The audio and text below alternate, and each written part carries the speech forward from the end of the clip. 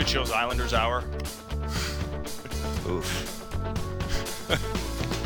It's not, but our next guest is probably ecstatic to be able to talk about the Islanders, who take game one and just control basically the full 60 minutes, well, maybe the full 59 minutes against the Tampa Bay Lightning. It's Justin Bourne of Hockey Central. What's going on? Hi, fellas. Do you guys know that you guys have the best lead-in music of any radio show I do? Like, it's always different, unique, usually relevant. It's good. Mm-hmm. Yeah, Lance does What a was great that song? job. Not familiar with that one. I actually don't know what the song was, but I liked it. But it was just another reminder. Like every time, I'm like waiting All right, for well, my we'll chance get Lance to talk. to send you what it is. We'll get Lance to start sending you his daily play. We actually used to say to Lance, like, "Hey, make a Spotify playlist with what you have," because people would ask him. But I think he stopped doing that. Like 5 days in, he was like, I tried.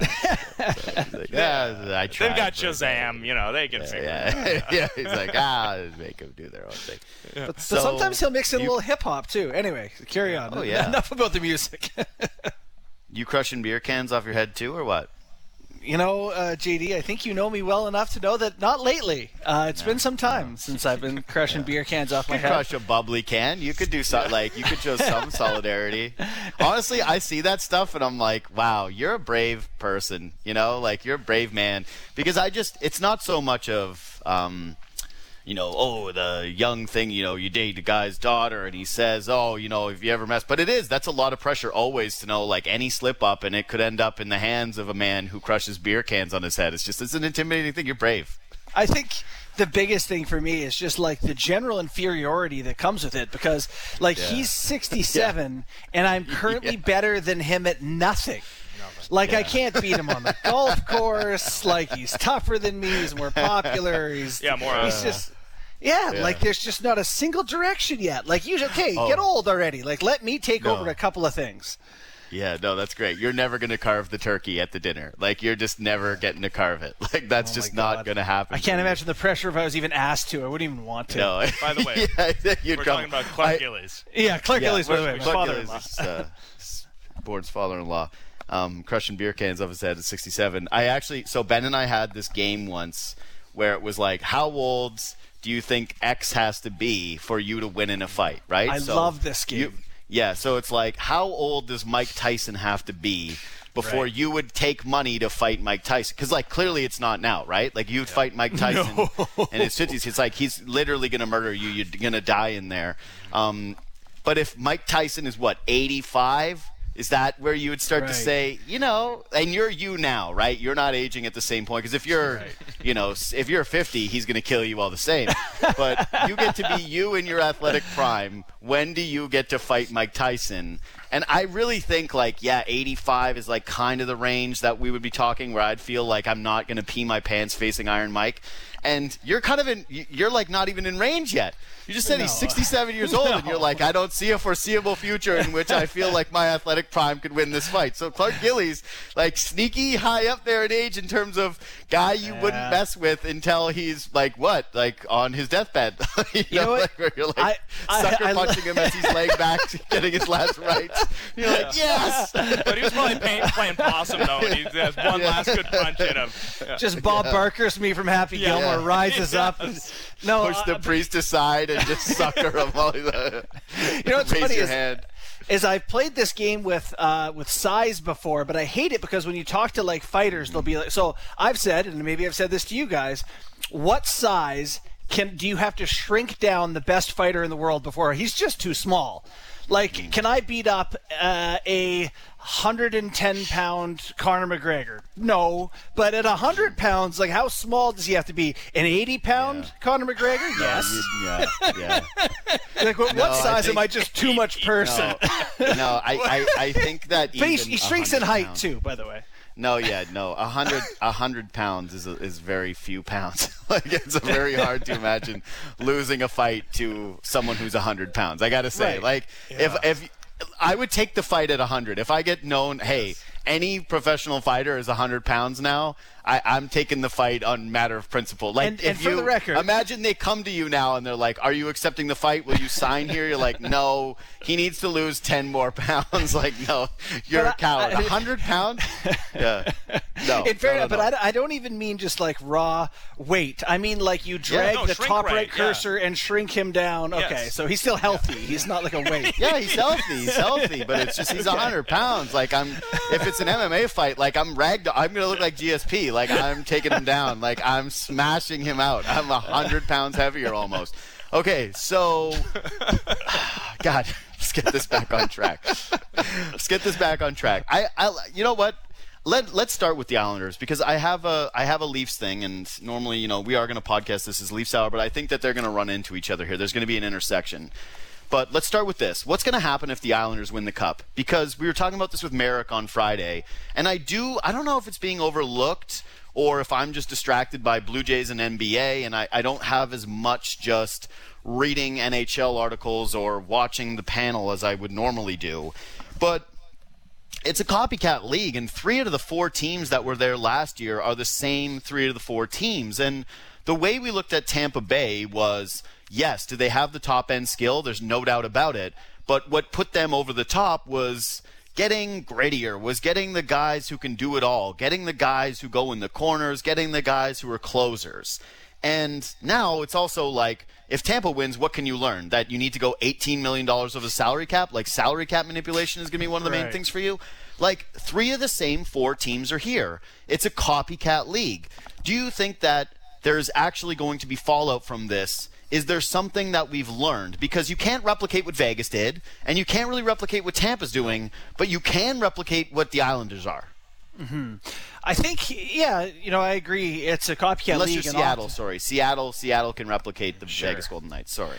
But, I guess the takeaway is everyone looks at the Islanders and they go structure and veterans and defense and yada yada, and you pray to the almighty whatever you believe in that doesn't happen for hockey's sake. Mm-hmm. I'll say my big takeaway from the 3 teams that are there back-to-back years and playoff hockey, watching the Leafs struggles the past 5 years now, is that all those young guys that you get really excited about that are really great players. Like, it really is important to have guys that stick to the system and are men and are older and have a little bit of just age and experience to them. Not that you want to go search out those guys like, the Leafs this year adding all the age and experience they could possibly find, but just that you have to check your excitement over Rodion Amirov, because how soon is he going to be a difference maker for a team? You look at these 3 clubs that we're talking about now, and they don't have a ton of guys who showed up this year and have moved the needle in a significant way. They have NHL hockey players who've been around. Yeah, I would say it's just lean hard into defense and limiting goal scoring, and that's the number one priority. And then add some nice pieces of the deadline. I mean, it should be mentioned that the last 2 deadline acquisitions, Pajot and Palmieri, have paid off in spades. I mean, they signed Pajot to the extension, but he leads them in playoff points, and Palmieri in playoff goals this season. Can I jump in there just for one quick second, Ben, on Palmieri? I've seen a lot of criticizing the Leafs because they didn't get Palmieri. Palmieri wasn't coming here. He was not. He had no trade. He wasn't coming here. Mm-hmm. I thought that was very obvious, but I've seen a lot of people doling out L's to the Leafs for not being in on Palmieri when it's like they could not get him. Anyway, sorry to derail. No, he's an American guy, and he didn't want to cross the border. He didn't want to do the quarantine thing. Like, that was a story at the time. But yeah, would have liked him. Because you know what he does? He plays a physical, hard game, and he scores goals, and he's a performer at the correct time. God, he would have been perfect. He's what absolutely Foligno used to be.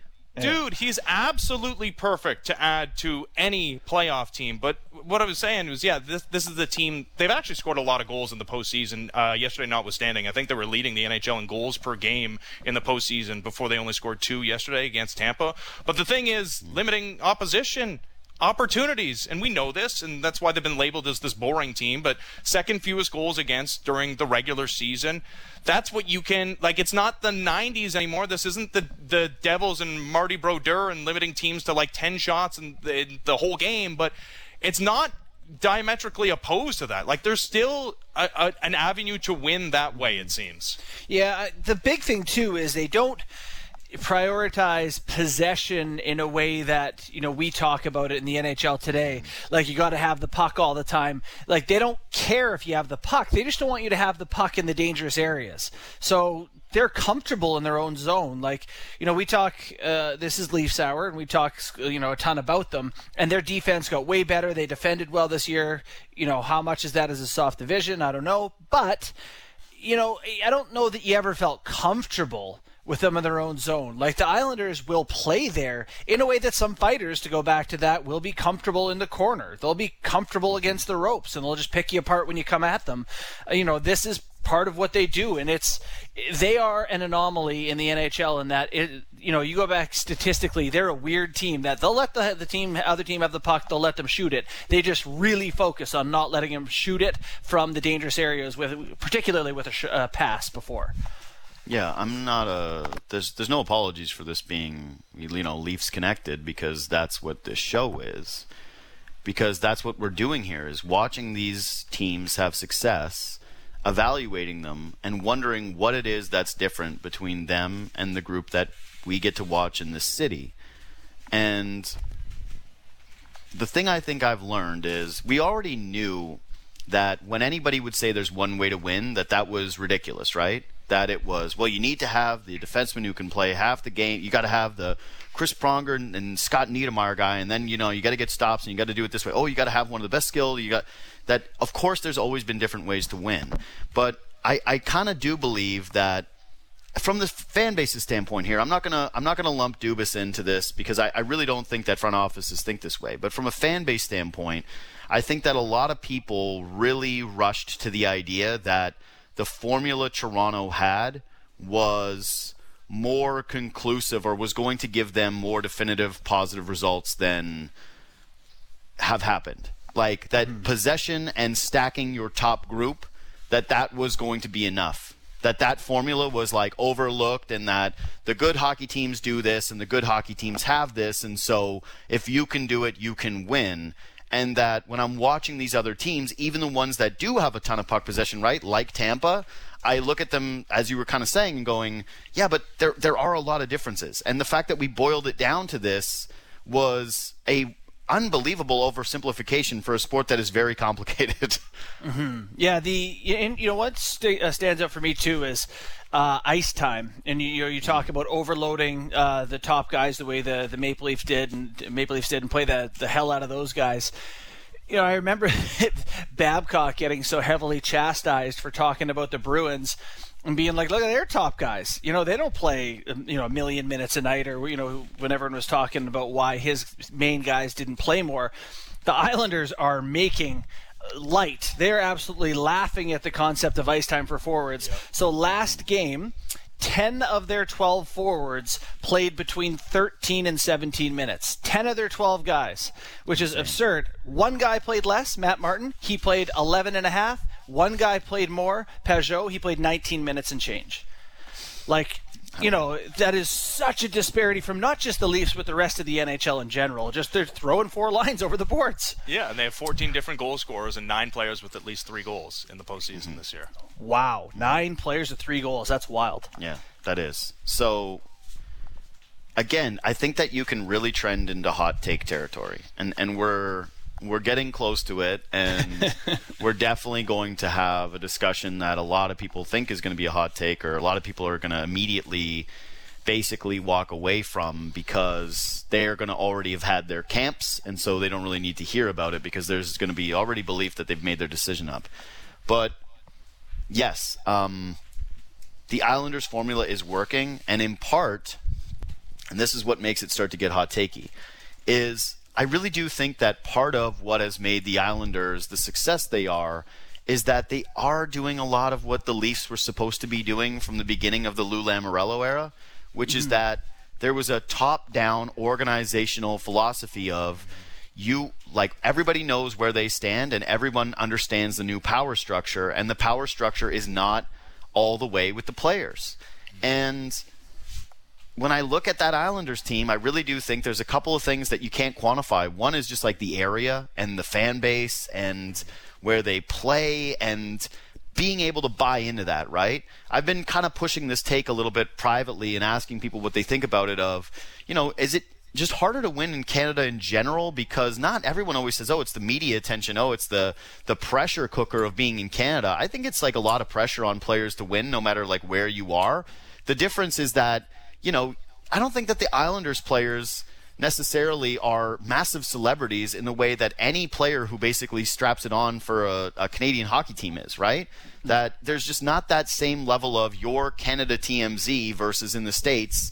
You're like, oh, you're a pro hockey player? That's cool. Oh, yeah. No, these guys are getting a breakfast roll at a local deli, and it's not an issue. No, that's what I mean. Like, they're walking around town. It's not, there's nobody stopping anybody in like, maybe Victor Hedman gets stopped because he looks like a Viking Norse god kind of thing, 6'7", walking around Tampa Bay. I don't think Stamkos ever gets stopped in Tampa. I don't think that he has a day where it's like, boy, honey, I'm home, and God, I was just signing autographs down by the beach all day long. They were just, I couldn't even take a breath. Everybody was staring at me and watching what I do and how that bleeds into this. But yes, that's the credit I got to give Lou Lamoriello, and that's what I'm seeing here. That is a part of it. It's not everything. A lot of it is the Islanders players and the goaltending and defensive structure, all of that. But that in part, getting these guys to play this way, getting the balance, not having anything be a hiccup when it comes to ice time or blah, blah, blah, none of these things being successorial is, yes, part of it is success, but part of it is they have that culture top to bottom. And I do feel like it's very, very different in Canada. And I'm not just saying the Leafs. I feel like every Canadian organization this year was so different from that. Mm-hmm. This was a really weird year, wasn't it? Like just the hyper focus on the Canadian teams, and tough to separate how it normally is, for certain teams in Canada versus how this year was. But, I don't disagree that there's something to that. There's something to it's different. It's obviously it's not prohibitive from winning. Like, you could still win within that. But I do think, it's interesting. I read some comments from Jonathan Marchessault about playing in Vegas and how he's just like, it's the greatest. It's the greatest. Like, you go on you have a slump or whatever, and the fans are still like, we love you, you're the best, whatever, and they pick you up rather than tear you down. And I don't think anyone here in Canada or the bulk of people tear people down. There's just more people paying attention. So you're going to get more jerks, and you're going to get more pile on when things are not going well, just by the perception of it and the volume. So I understand why some players say, yeah, look, I'd rather not deal with what goes on in a Canadian market. But yeah, there seems to be more of an us versus you mentality with Canadian fans and their fan bases and, Canadian players and Canadian media than what I see with the teams south of the border. I just do. Like, there are times, right? You've seen it in Philadelphia where guys are very at odds, let's say, with the press there and with people who are fans of that team, where there can be like, we play for the guys in this room mentality. But I feel like there's a lot of that in Canada, and watching these other teams, it doesn't quite feel that way. And I will say that the one group where, I don't know, that hasn't felt that way so far because of the success has been like Montreal, but it wasn't always that way, so I'm not going to lump them in because I know that they had a season where it was like a lot of people calling for heads. Either way, I do think that culture, it extends from the top down in this sport, and that, again, there's a reason why they brought in Lou Lamoriello. And it was in part because they went out to go get a guy who had won, and it was a guy who was going to do things his way, and it was going to be that everybody else fell in line. And that brings us to the question, which is that we wanted to pose to you today. Ben and I have been talking about it a lot. And I think I'm kind of coming in pretty hard to my stance. I think Ben is coming in pretty hard to his stance. And it revolves around whether or not the Leafs just pulled the trigger on Lou Lamoriello too soon. Because that conversation is going to grow and grow, and that's what I mean. It sounds hot takey. But you see a lot of Leafs Twitter trying to do this thing where they go like, oh, wow, Lou gave Patrick Marleau that contract, and Lou Lamoriello gave Nikita Zaitsev that contract. And not a lot of, like, actually look at all the RFAs he signed to absolute sweetheart deals, and look at the momentum that was being built here, and now look at what he's done on the island, despite, again, like all general managers giving away, like, usually what are pretty bad free agent contracts and forgetting the amount of cap space that Toronto did have for those first few years of the Stars. Do you think that the Leafs pulled the plug too soon on Lou Lamoriello and going to Kyle Dubas, that they got a little too antsy and they didn't go with necessarily the wrong guy? Because that's the way I've put it is, two things can be true. You've got the right GM now, but you didn't have the right GM at the time. how do you reconcile with that question? Sorry, I was on mute. Tough to know. The Leafs, since Lou Lamoriello has left, have had success in the regular season. And this team has not, there was a lot of big decisions and huge moves that were made that fundamentally changed the way this team looked from when Lou was here to when Lou wasn't here. The team has been good, save for winning a playoff round at this point. So it's impossible to say that those things were foregone conclusions with what decisions Lou would have made, with those big contracts. If Zaitsev is still here or Marleau was there for another year, it's impossible to know how this team would have looked had he stayed. But it's also impossible to miss that what seems to have been missing from this team that Dubas went out to pursue in guys like Nick Foligno and Riley Nash are the type of things that Lou Lamoriello has valued in the past. So, it would have been interesting to know how it could have worked with the two of them striking some sort of balance the way they worked together for years, but I don't know. I don't think it's easy as saying that were Lou still here, the Leafs would be a better team. I have no doubt, though, that he's made the Islanders a better team, and he walked into a team that was perfectly built for his taste already, and then he's tweaked it in a way that's really worked out. No, here's what I know is that Lou Lamoriello has been a successful executive before he arrived in Toronto. He arrived in Toronto, and he changed the culture almost immediately, and a lot of it we sniggered at and laughed at the haircuts and the no facial hair and the not letting the rookie speak to the media, and then he goes away, and some of that stuff starts to loosen up, and then it's questions about whether these guys are hard-nosed enough, whether they have that correct mentality to win a postseason series. I'm one of those that does believe that this team is in a better spot right now with Lou Lamoriello than Kyle Dubas, and that I don't think that they could have survived together. Like, Kyle Dubas was ready for the next challenge, and he had either the interview lined up or the job lined up in Colorado. Like, he's not in this organization, and that's just one of the lumps that you have to take in that scenario. What I also believe is if you're someone that can't even explore that possibility that this team's in a better spot with Lou Lamoriello than Kyle Dubas, that you're so locked into your one-track mind of like you don't listen to the evidence. You're never going to change your opinion because I believe it's true. I believe that there's a possibility it's not true. But if you're someone who says that it's unequivocally not true and you're talking about things that can't be quantified because they don't exist, then you're nuts. Yeah, no, I totally agree with you there, and it is, it's interesting looking at the things that the Leafs have tried to find in Lamoriello's absence and, versus what the Islanders are.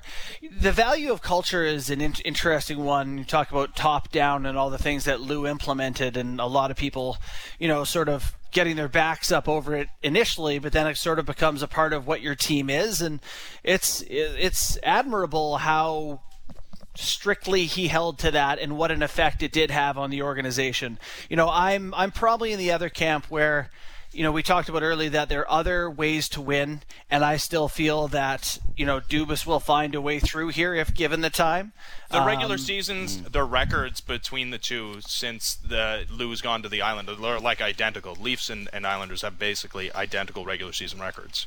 Yeah, and the Islanders obviously have had more postseason success, and you can't say that they haven't had to play tough teams. They got through Boston and Pittsburgh this year. I don't think you like the Leafs' odds of doing that. They're just fundamentally very different teams.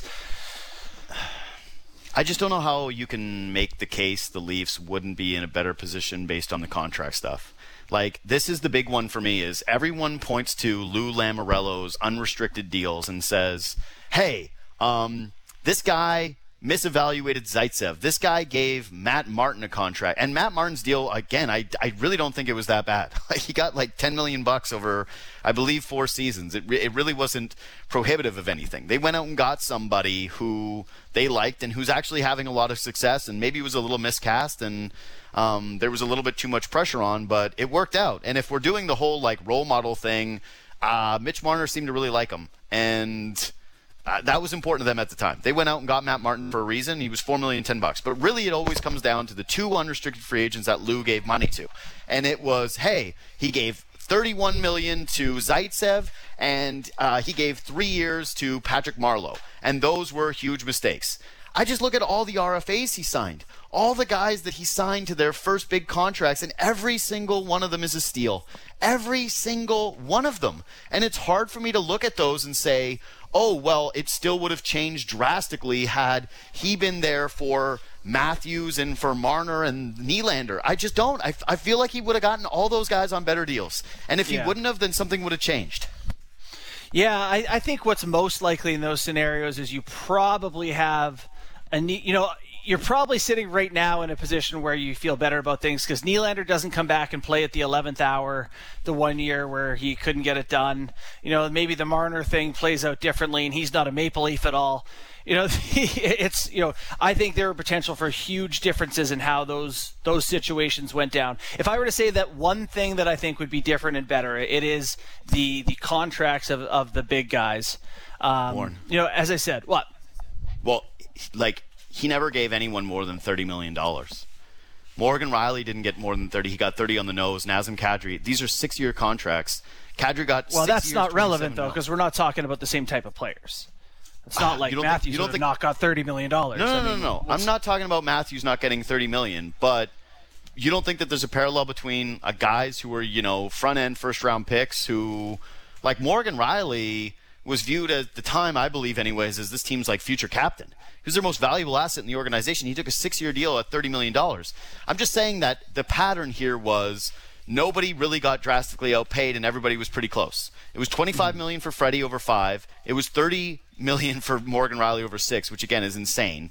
And it was $27 million over 6 for Nazem Kadri. And the rest of those guys, they fell in line with really, really cheap deals, which is the one that I think Connor Brown is just finishing and Zach Hyman is just finishing right now. Those deals were ridiculously good for the Leafs. And that's what I'm saying is that pattern. No, do I think Austin Matthews is going to sign 6 years, $30 million? Of course not. He was definitely going to sign probably very close to what he got right now. I think it's the other two guys that would have gone first or the order of the contracts in which he would have done it. I very much do believe that if he is here, we're not doing the whole thing about can you win with the 4 contracts. We're doing can you believe that they have these 4 contracts. I think they're going, can you win with these 2 or 3 contracts? Because the other 1 or 2 don't play here. Maybe that. Yeah. Yeah, I think things would look drastically differently, and it's tough to guess. All you can say is that Lou Lamoriello has been vindicated in a lot of ways, both his time here and the success he's had in Long Island with that group.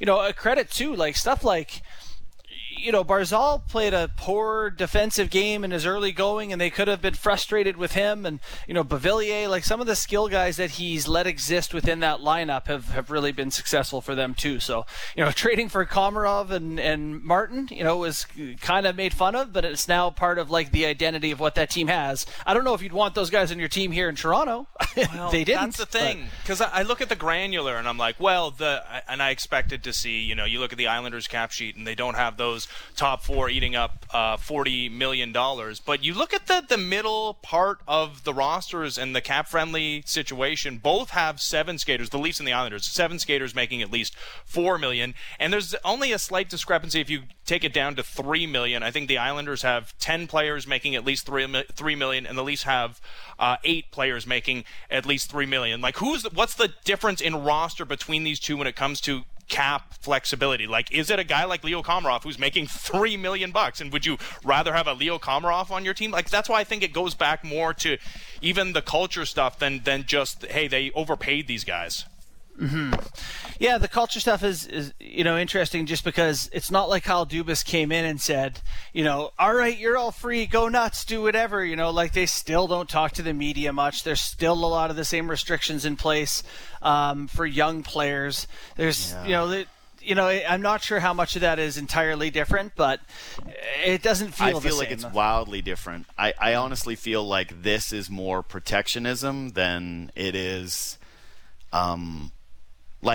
with Lou, it was, and maybe again, this is unfair because those guys were younger then, right? The core guys were younger, and they wanted to limit exposure and not have it. It felt like, okay, well, you guys aren't doing these things because you're not going to believe your own hype. You're not going to do these things because, we're going to give more attention to veterans and blah, blah, blah. I do remember how doing these shows, or I think I was booking them, it was, okay, you could get JVR on the show. Right. You could get You could get Tyler Bozak on a show. Actually, Bozak hated speaking, but some guys you could get, and then there were others where it was like a non-starter with the young guys. To me, at this point, frankly, it feels more like added layers of protection than it does like a culture of not buying your own hype. Like, that's just the way I feel. And again, maybe that's unfair, but it goes back to the entitlement of the group. It goes back to the blue and white disease that I see that's rampant through this group right now. And again, to me, it's a top-to-bottom problem, and it's one that they don't have on the Long Island, but it's one that, like maybe they don't have to face on Long Island.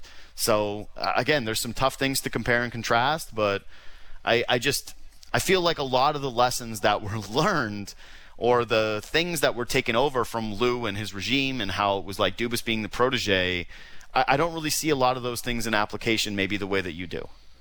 Yeah, that's fine. I mean, it's totally a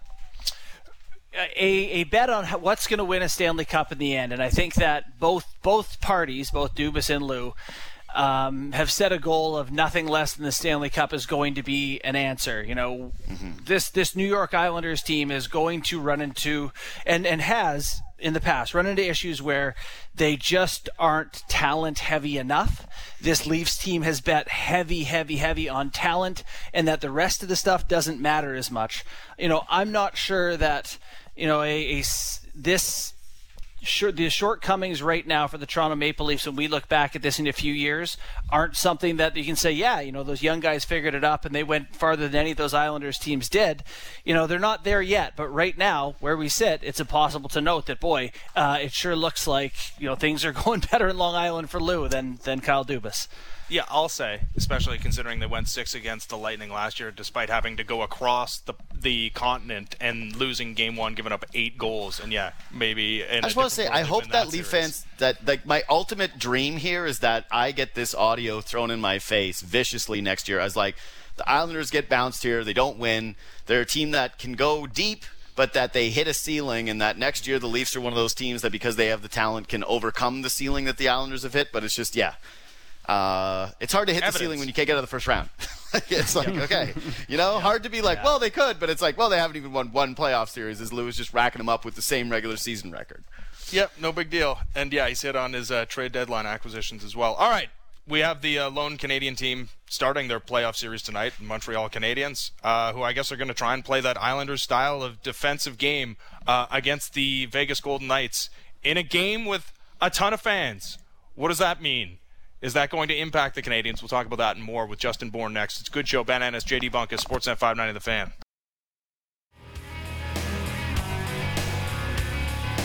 It's Good Show, Sportsnet 590 The Fan. And this is also being podcasted as the Leafs Hour. JD Bunkus, Ben Ennis, Justin Bourne. You can follow us all on Twitter and on Instagram at JT Bourne, at JD Bunkus, at Sportsnet Ben. I want to just say one last thing on the Dubas versus Lou thing, which is, again, I hate these kind of sports debates now because they become like identity politics, which is what you always hope to avoid as a sports fan. I just ask that anybody who's having it tries to just put some bias aside and look at both sides of, hey, well, what is and what isn't.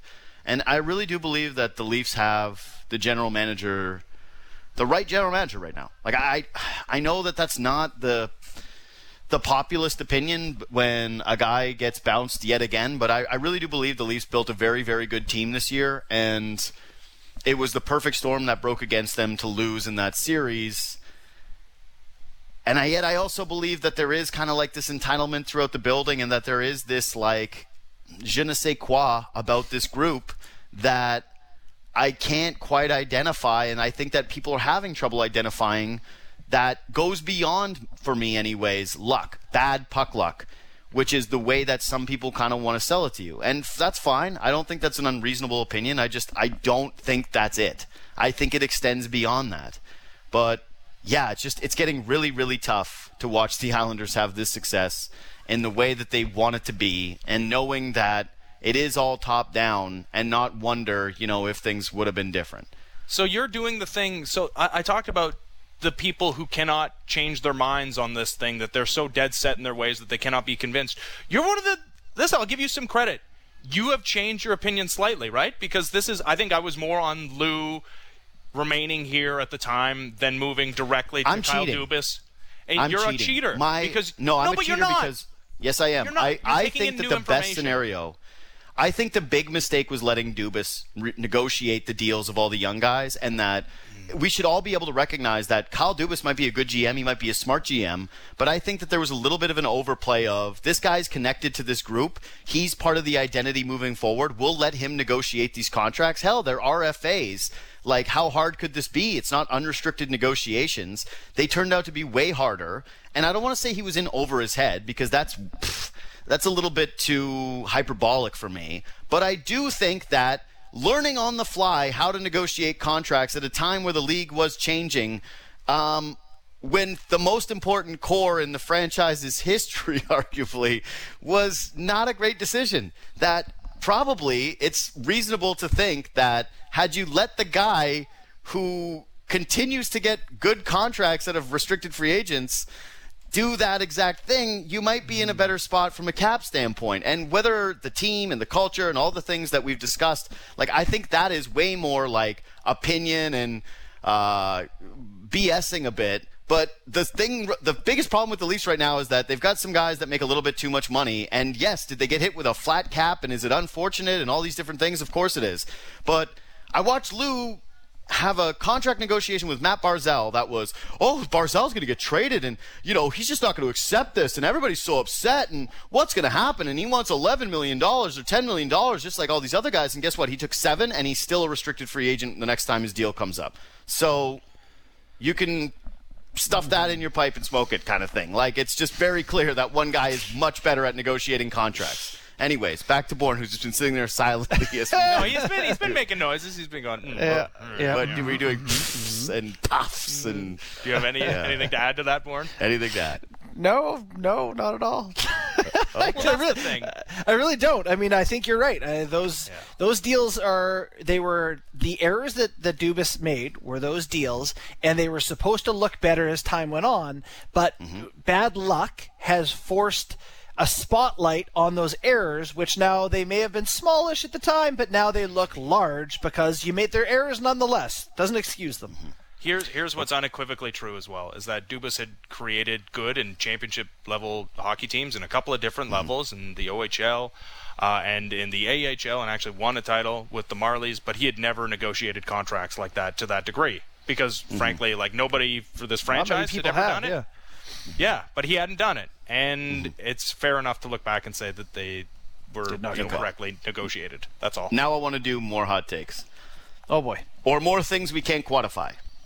So I was sitting there last night thinking about this Habs-Vegas series and how, Bourne and I are going to do Picks in Deep later today, and I was kind of looking at the gambling stuff and, trying to decide what picks I was going to make. And part of the way I make my picks is narratives, okay? I just do. I am a dummy who does game scripts. And I was thinking to myself about the ways the Habs win versus the ways the Golden Knights win. And there are these two things, these two theories that I think are competing with one another. And maybe they're both true, but I want to ask you guys which one of these theories you believe in more. Because I said this a long time ago, so I got to stick with it.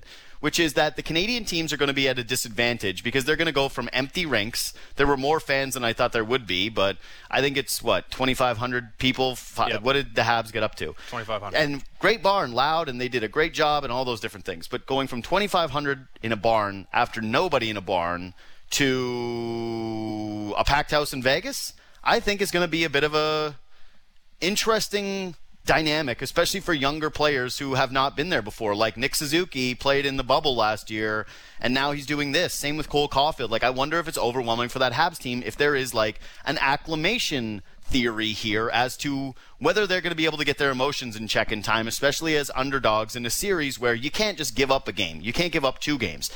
Conversely, I wonder if Vegas, after having the chip on their shoulder of being the underdogs against a loaded up team in the Colorado Avalanche, who everyone expected to win the Stanley Cup this season and who have been battle-hardened in this tough division, now have to go into a series where they're the overwhelming favorites and they don't get to be the chip-on-their-shoulder team, whether they can kind of find the same energy that they've had as an entire franchise ever since they started, which is we're the overlooked guys, we're the castaways, we're the guys who couldn't get a deal in Mark Stone, and so we get to be the underdogs. You don't get to play that card here.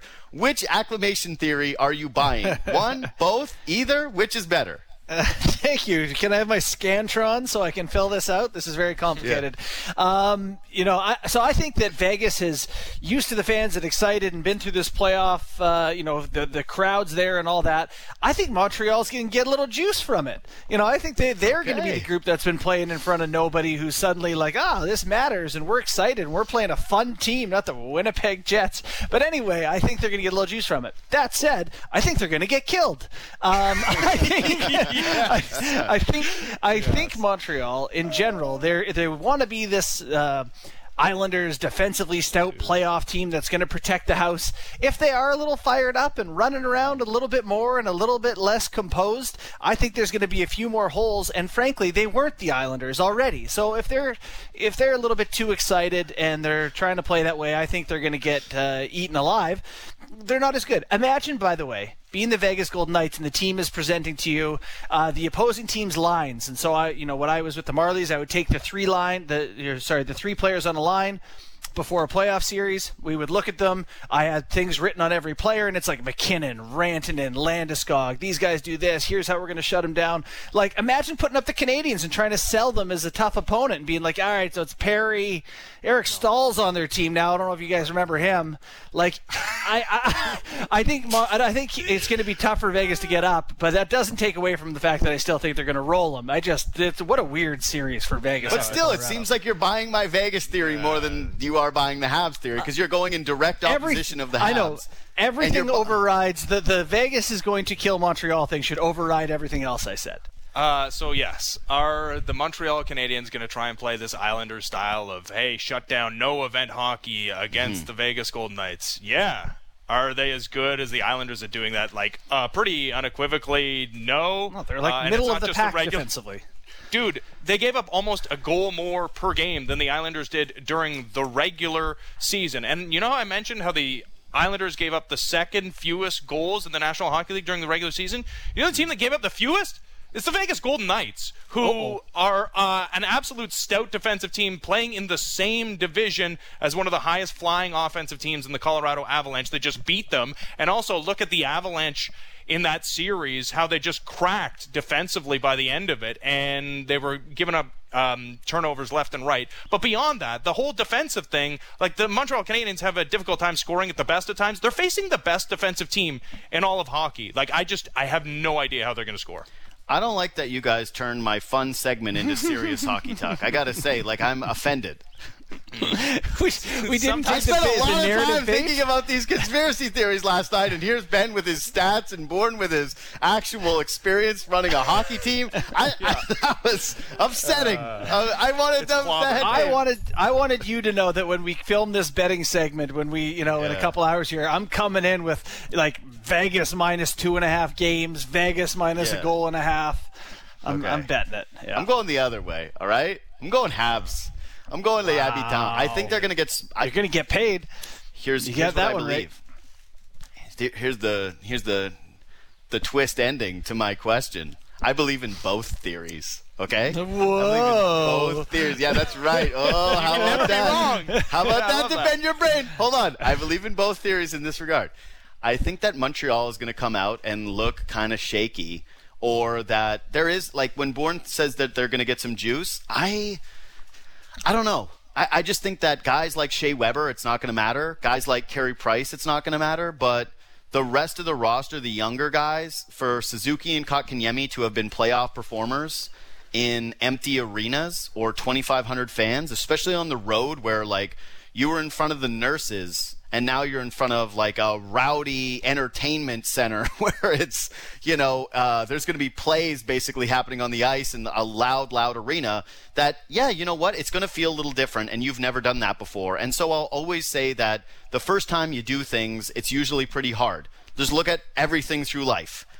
First time, new experience, there's usually a bit of jitters. There's some self-doubt that goes into that is a little different. So I believe that is going to happen to those guys. If I'm wrong, great.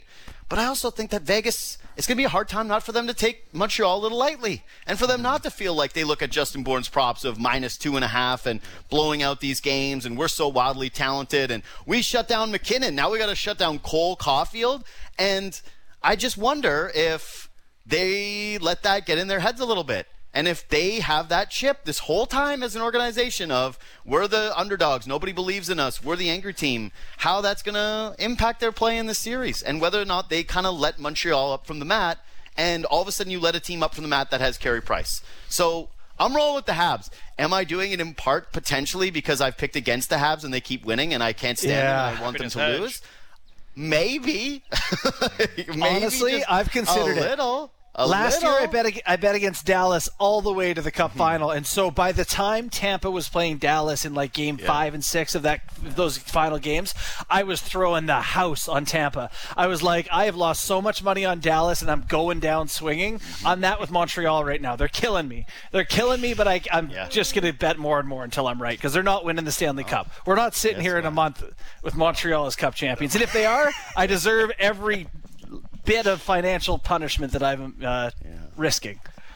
Hey, Montreal fans, I haven't seen my team win a playoff series since there was a salary cap and since I was a high schooler. I'm on your bandwagon, all right? Make room. You don't mean that. You don't Make mean room that. for How one more. on Leafs Hour you're going to say that? Everybody move over. Hey, CN Tower and Niagara Falls and that's the theme. Everybody in Ontario is just, hey, shining praise for the Canadiens. I'm just doing what my province has indicated that we should be doing, which is respecting them and gaslighting them into thinking they're the best, and then Montreal needs people believing in them. Is this the plan? Maybe the whole province has been doing a reverse jinx with the CN Tower. You can't say it. You can't say it out loud. Okay. And that's why I always start my texts that are reverse jinxes with, I swear this isn't a reverse jinx, right, to counter but such a reverse jinx. Yeah, exactly. But here's my reverse jinx. Your team is safe. Okay? That's how I feel about it. All right. So go Habs go. Ole, ole, ole. Let's go. Yeah. I'm earnest, and I think they're going to get pasted. All right, Bourne. All right, See you, buddy. Thanks. Yeah, bye. See you, bud.